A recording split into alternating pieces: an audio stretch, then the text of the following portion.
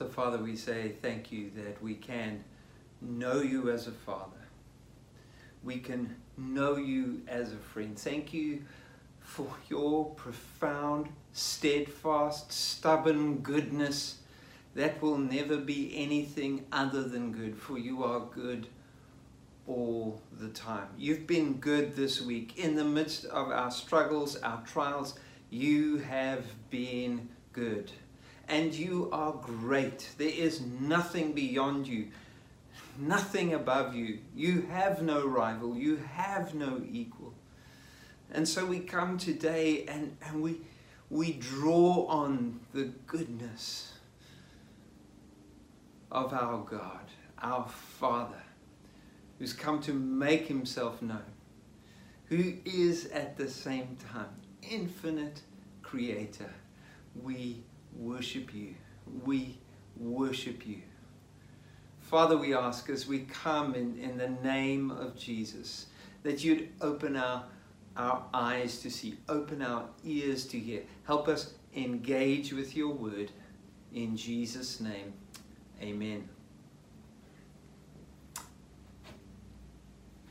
Morning, everybody, and welcome from my side. Just a sense as I'm preparing this, I think we're all struggling with and just fatigue. Everything to do with lockdown, even lockdown church is starting to just wear us down, and just a sense, guys, hang in there. I mean that with all my heart. I'm praying for you, and just to say, hold on.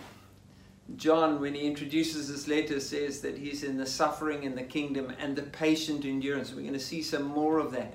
Just the fact that we have to hold on. We have to hang in there. And so, guys, let's just do that. But there's also joy. There's also delight. I mean, who would have imagined that we'd have Noah get to Lizzie and they do the children's talk for us all the way from London. So guys, it was really incredible, and thank you Andrea and Uncle Peter and Helen, and then Jess behind the scenes working at some of our new tech and new tech availability. Thank you for your work, guys. We really appreciate it. So we're coming back to the honesty of not yet and the faith for more. And today we're looking at the beauty versus the beast. God's kingdom has been inaugurated by the slain lamb who conquers his enemies by loving them.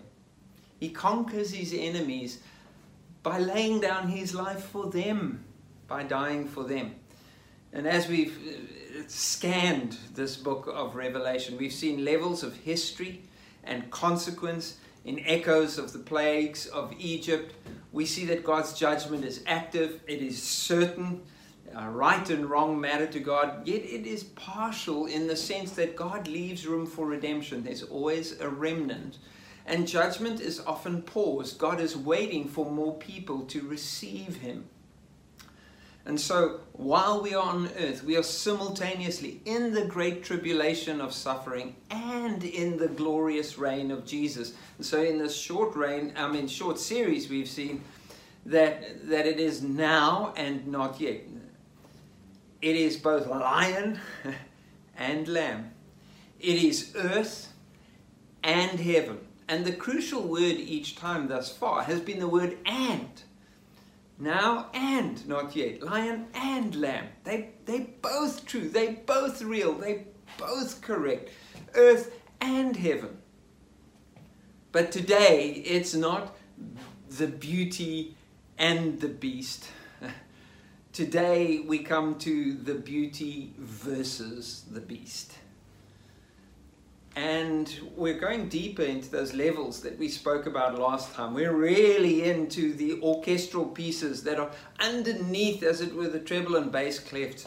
And we're gaining insight into the drivers of the human story and the story of recreation. Remember that this is not sequential. These things are simultaneous. Something happened at the surface level. Something else is going on. Something else is going on. And so we're seeing now in today's reading what is happening in the heavenly places that has a direct bearing on our earthly experience. And so we're going to go to Revelations chapter 12, where we find the beauty versus the beast. And verse 1 we read, "A great sign appeared in heaven. A woman clothed with the sun, with the moon under her feet, and a crown of 12 stars on her head. And she was pregnant and cried out in pain as she was about to give birth. Then another sign appeared in heaven, an enormous red dragon with 7 heads and 10 horns and 7 crowns on its head. Its tail swept 1/3 of the stars out of the sky and flung them to the earth. And the dragon stood in front of the woman who was about to give birth, so that it might devour her child the moment he was born. She gave birth to a son, a male child, who, quote, will rule the nations with an iron scepter. Psalm 2. And end quote. And her child was snatched up to God and to his throne. And the woman fled into the wilderness to a place prepared for her by God, where she might be taken care of for 1,260 days, about 3.5 years, as it were, half the story. Verse 7, then war broke out in heaven. Michael and his angels fought against the dragon, and the dragon and his angels fought back, but he was not strong enough, and they lost their place in heaven. The great dragon was hurled down, that ancient snake called the devil or Satan, who leads the whole world astray. He was hurled to the earth, and his angels with him. And then I heard a loud voice in heaven say, now have come the salvation and the power and the kingdom of our God, and the, note, authority of his Messiah. For the accuser of our brothers and sisters, who accuses them before our God day and night, has been hurled down, and they triumphed over him by the blood of the Lamb and by the word of their testimony. They did not love their lives so much as to shrink from death. Therefore rejoice, you heavens, and all you who dwell in them.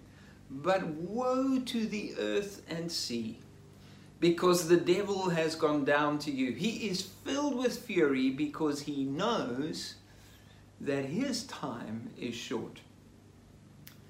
So we come to the part of the book of Revelations where the symbols of 7 are paused for a little bit, and we are taken into the signs or the symbols that describe and compress history. This time, as it were, not through the Exodus narrative of judgment and redemption and freedom, but this time through a series of biblical images or signs. And the first one that we meet is the beauty. We meet this woman of royalty who represents the story of the people of God, represents the people of God themselves. And we could go through the book, and she, as it were, develops as a character and finishes as a radiant bride. And then we meet the beast, a dragon from the heavenlies, who is none other, verse 9, than the ancient snake, the serpent himself, the devil. And the woman gives birth to the Messiah, who will rule the nations with an iron rod, which is the reference to Psalm 2. And there is victory because of the Lamb's sacrifice, his blood offered. And this victory comes through the people who bear witness in their word and in their lives, as they lay down their lives. They love not their lives in following the Lamb. And even in the midst of this victory, the war continues on earth between the dragon and the offspring of the woman, the offspring of the people of God. So notice this, the real enemy, the true villain, is cosmic. He is a spiritual being who, having lost all authority in heaven, is now seeking to gain authority on earth through human agreement and partnership. And he did so in the fall. This is human history being compressed. The life of Jesus literally being described as a birth and then being snatched to heaven. But we gain insight more when we understand that that same life is the one who offered himself in the blood of the Lamb. So we get two more signs that then follow. And they are human signs, and they partner with the dragon. Out of the wild sea of humanity, we find the first beast, and that's described in Revelation 13, and then in the second half of the chapter, the second beast, his sidekick, who's the beast from the land. Both derives, the text is very clear, their authority from the dragon. Now, there's so much fascinating detail that I have to just omit to zero in on the main points. So we know who the role players are in chapter 12, but who's these beasts and what are their marks and what are their numbers and all that kind of stuff? We need to take a quick look at that. So we're now in chapter 13. The first beast describes, with a capital letter, it's describing empire. The description of the beast is a compression of Daniel's 4 beasts that represented 4 historical, oppressive, conquering empires from the time of Babylon through Syria, Greece, and ultimately Rome. And John's vision, although taking place at the time of Rome, compresses these 4 into a single beast. In other words, it's not which empire, it's all empires. And it's all empires before Babylon, and it's all empires after Rome that take on the authority of the snake. You see, empire, when humankind, apart from the Spirit of Jesus, attains and perfects the exercise of dominion and power and control over others and over the world and its ecologies, the result apart from the Spirit of Jesus is monstrous. It's a beast. And beast number 1 is the power of empire, especially through conquest and oppression through military might. And the second beast is an enabling power or spirit, also deriving its authority from the serpent. It is a demonic beast, but it is a deceptive one. And it gives breath, it gives its spirit to the empire. It serves the empire, but it preserves the empire. And it is deeply deceptive. It says it speaks like a lamb. But especially through economic power, it yields this power seductively and effectively in the service of empire and the dragon. And then we come to another symbol, the mark of the beast. And there could be a whole lot of stuff, but let me simply say that anyone from Israel would have been thinking immediately of Deuteronomy chapter 6, where you would take in a prayer of allegiance to God, Hear, O Israel, the Lord our God, the Lord is one. You shall love the Lord your God with all your heart and all your soul, all your mind, all your strength. And so we pour out this prayer, this confession of the uniqueness of God. And they would take that prayer and sometimes some other things, and they would write it on a little phylactery and it would go on their forehead, and they would tie it to their right hand. And that was a symbol that both in my thought and in my actions, my allegiance to God dictates and directs my obedience. And it shows my love and my worship to the Lord in thought and in action. The beast will create his own attachment, his own worship, and his own obedience by creating an anti-Shema. A counterfeit, demanding people submit to and give complete allegiance to the military and economic machine of empire. And in effect, they make the human empires that crush and dominate people into the god of generation after generation. In every generation, the beast of empire will demand your total allegiance. The mistake we've made in interpreting this is thinking that at some point in the distant future, someone's going to come along with a literal like rubber stamp or something and stick this on us. No, we face this temptation every single day. So empire comes demanding your allegiance, and it threatens to crush you, or it promises to reward you with power and with money if you will play its game.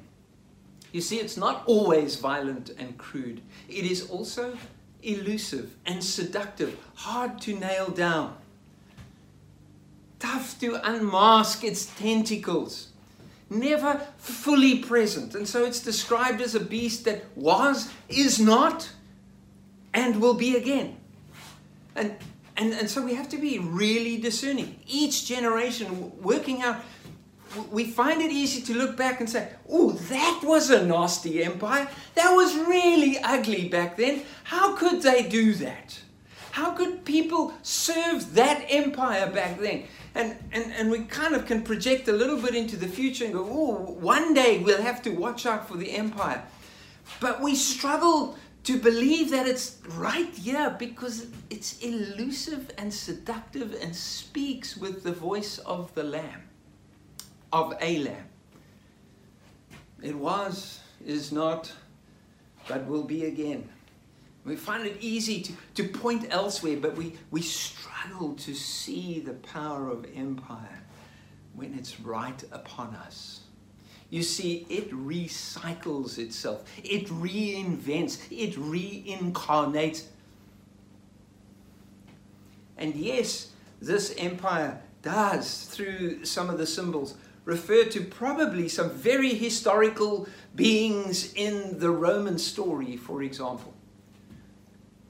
But to get stuck there is to miss the point of the transferable nature and application of the text. So let's ask this question then. What are we to do with this? Well, number one, we are to discern and to endure. Chapter 13 and verse 9 says, whoever has ears, let them hear. Now that was a favorite saying of Jesus. We have to stop, think deeply about what we are hearing. And then, because of the power and the nature of this first beast, if people are going to go into captivity they will go. And if people are going to be killed with the sword, then with the sword they will be killed. And then this statement, we need to discern and endure.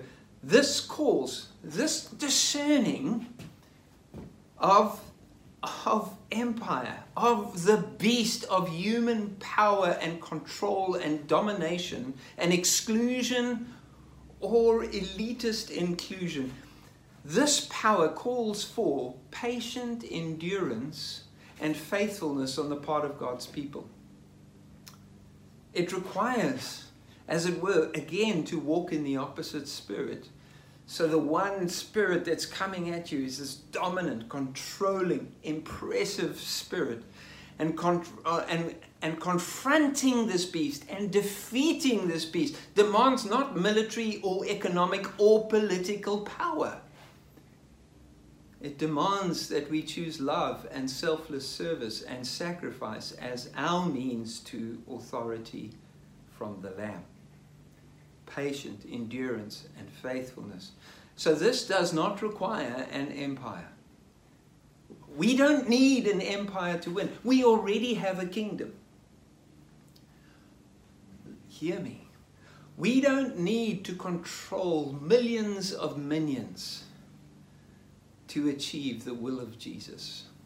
You just have to be master of one, and that is yourself. The fruit of the Spirit is self-control. If you can master and lead and direct just one person effectively into submission to God and to obedience, you will defeat the dragon. This calls for patient endurance and faithfulness on the part of God's people.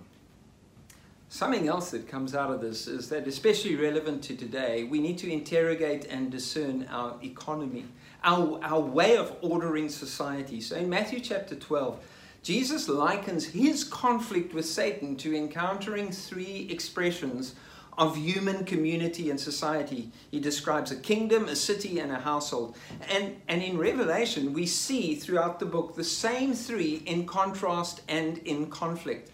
And so we see the kingdom of God versus the empire or empires, however many there are, because they have the same spirit.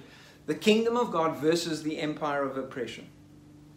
Or in regard to the city, we see the New Jerusalem, the holy city, versus Babylon, the city of exploitation, the ultimate prostitute, which leads us to the third picture, which is that of marriage, of a beautiful bride, versus adultery with the prostitute that comes to offer herself in intimate and yet vile ways for those who will receive her favors.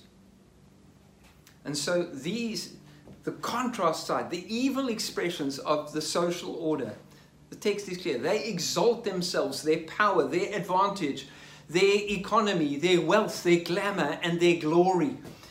And for a while they look great and impressive. But in Revelations 18 verse 3, we see that to these powers, human beings and lives are expendable.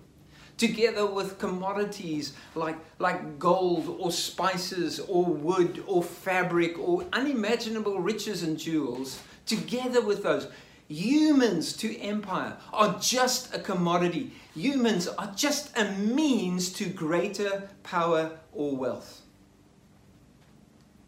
What we see in massive contrast in the city of God is that we find that heaven designs an economy for the inclusion and the flourishing of the least. And we really have to think about this. Because the Bible has been teaching since day one that God has an advantage towards the poor. It's almost like he's got a bias. Not because he isn't there, but because we so naturally think that he's impressed by our worldly expressions of wealth and power. And so in the economy of heaven, the greatness of a culture is determined by how it treats its most vulnerable. In the economy of God, the most vulnerable are the most valuable. We need to understand the economy of God, the priority of God, and how the kingdom of God works. Jesus said that he preached the good news to the poor. Didn't he preach it to everyone? Yes, he did. But there's something in the economy of God, in the kingdom of God, in which the most vulnerable are the most valuable to God. And in this kingdom, in this economy, the riches and the resources and the fruit, Revelation chapter 20 and 21, and the abundance is for the healing of the nations. 21 and 22. And this means that we need to be aware of the ways in which we may have to, choose to, or maybe without choice, endure exclusion from power and economic advantage because we follow the Lamb. We choose not to partner with that spirit. We choose not to serve that authority. And we therefore endure. We can't trade. We can't do what everybody else does who aligns to that beast. And we exclude ourselves, let alone they kick us out, from taking advantage of the power and of their economy. Not because of some random 5G conspiracy or a one world order, but through the everyday ways in which the beast of human power requires us to exploit others. And so we've got to think of this word complicit, which means that I have become involved in something deeply wrong by indirect actions. And I may become complicit in treating human beings as mere commodities based on the phone I buy, the coffee I drink. Wars are being fought over some of those commodities. The running shoes I use, made in some Vietnamese sweatshop. The exotic food I import that results in climate change and massive human suffering. Or the food dumping that destroys local capacity and employment in the name of a bargain and economizing in my supermarket. Guys, this is far more ordinary than some massive conspiracy theory out there. It is so seductive. It is so everyday. You can see it in hindsight. You might be able to predict it in the future, but it's so hard to see when it's right in front of us. And so no, Bill Gates is not going to drop a vaccine in your microchip, you know, a microchip in your vaccine, sorry. It's far more ordinary. The power to influence our thoughts and actions through the economy is much more everyday than we might want to concede. And so we've got to step back and we've got to go, whoa, what does it look like when I am part of a kingdom and an economy that values the most vulnerable? We find it easy to lay responsibility for poverty for those who are poor. And maybe they are simply experiencing the legacy and history and outcomes of something much more sinister and evil. And so we need to discern economy and we need to redefine belonging. So I heard of a German, an Italian, an Englishman and a Frenchman who were having a philosophical debate. I know the story is true because I found it on the internet. And so they were kind of debating, you know, what separates man from the beasts? And the German said it's obviously technology. Other creatures may indirectly have tools, yet none are able to match the heights of magnificent engineering and precision such as we have. It is our industry that separates us from the animal kingdom. I disagree, said the Italian. It's our food. I mean, the creatures eat, but they don't cook, they don't prepare, they don't create. Humans create the most amazing dishes and come up with the most exquisite combinations that make our eating an enjoyable and cultural experience. The Englishman declares, no, I would say it's our heritage. I mean, just look at our towering castles, our legacy of historical battles, our glorious victories over all your countries, and an empire on which the sun never sets.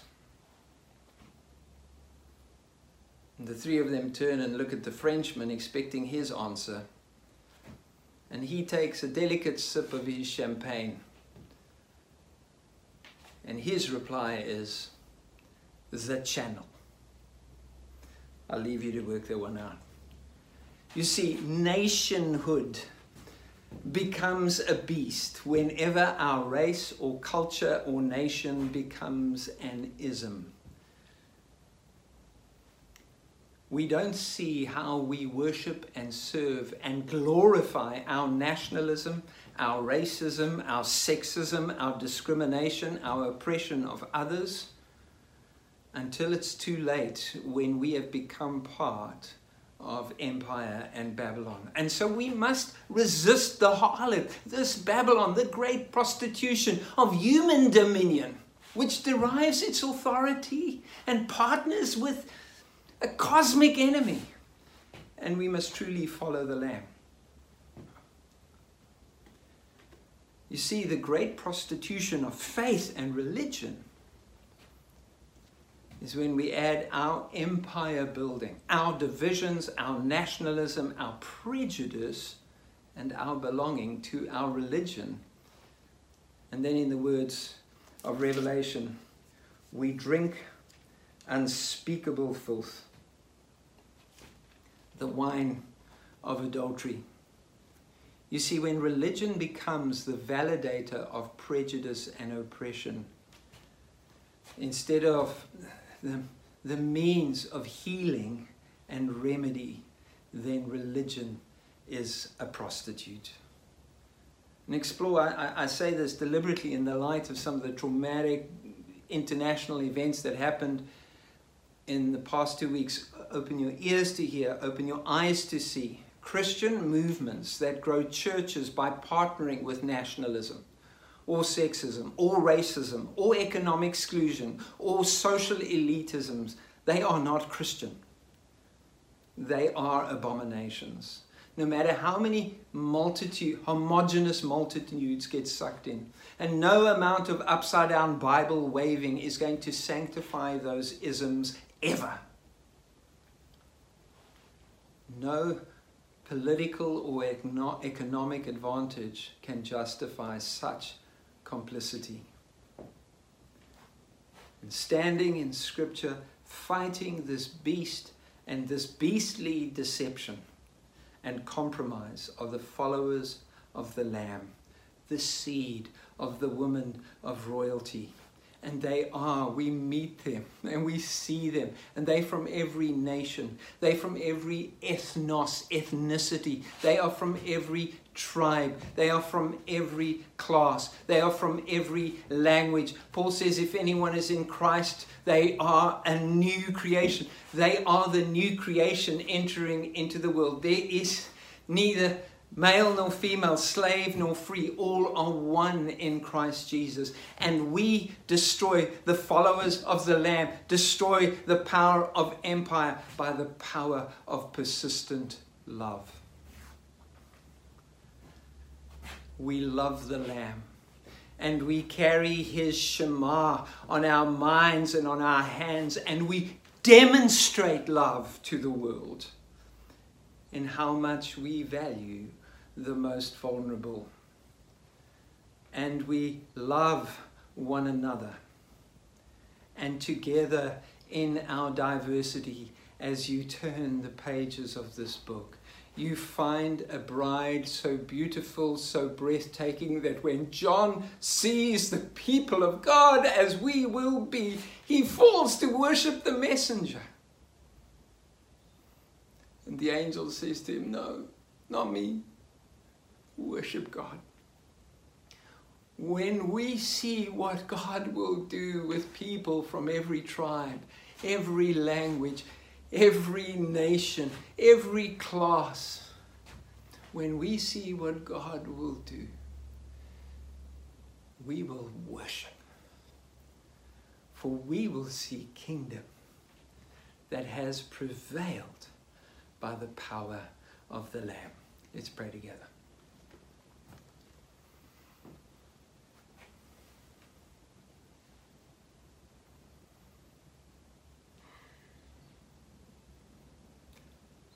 Lord, thank you that the beast does not have the final say. The dragon doesn't have the final say. Thank you that we get to see a picture of the full scope of history, of the human story. And it reminds us that the kingdom of this world will become the kingdom of our God and of his Christ. And so no matter how impressive, imposing, threatening and demanding, or enticing and seductive the power of this world, we say no today. And we say yes to the kingdom of our God and of his Messiah. We say yes to everything that you want to do. Lord, we pray that you would shape our world through us, that you would rule through your people. And we ask for patient endurance. Lord, may we not surrender hope. May we not give up or give in. May we hold on. In Jesus' name, amen. So Explore, I just want to take a moment and just invite you again to make contact. The opportunities for spending time with one another now exist. Obviously in a controlled and compliant environment given the pandemic, but yeah, just a heartfelt invitation. Pick up the phone, make a call, even if we just chat over the phone, even if we pray over the phone. I really do want to say to you, hold on, hold on, hold on, and make contact. Let's do this together. Amen. Thanks, guys.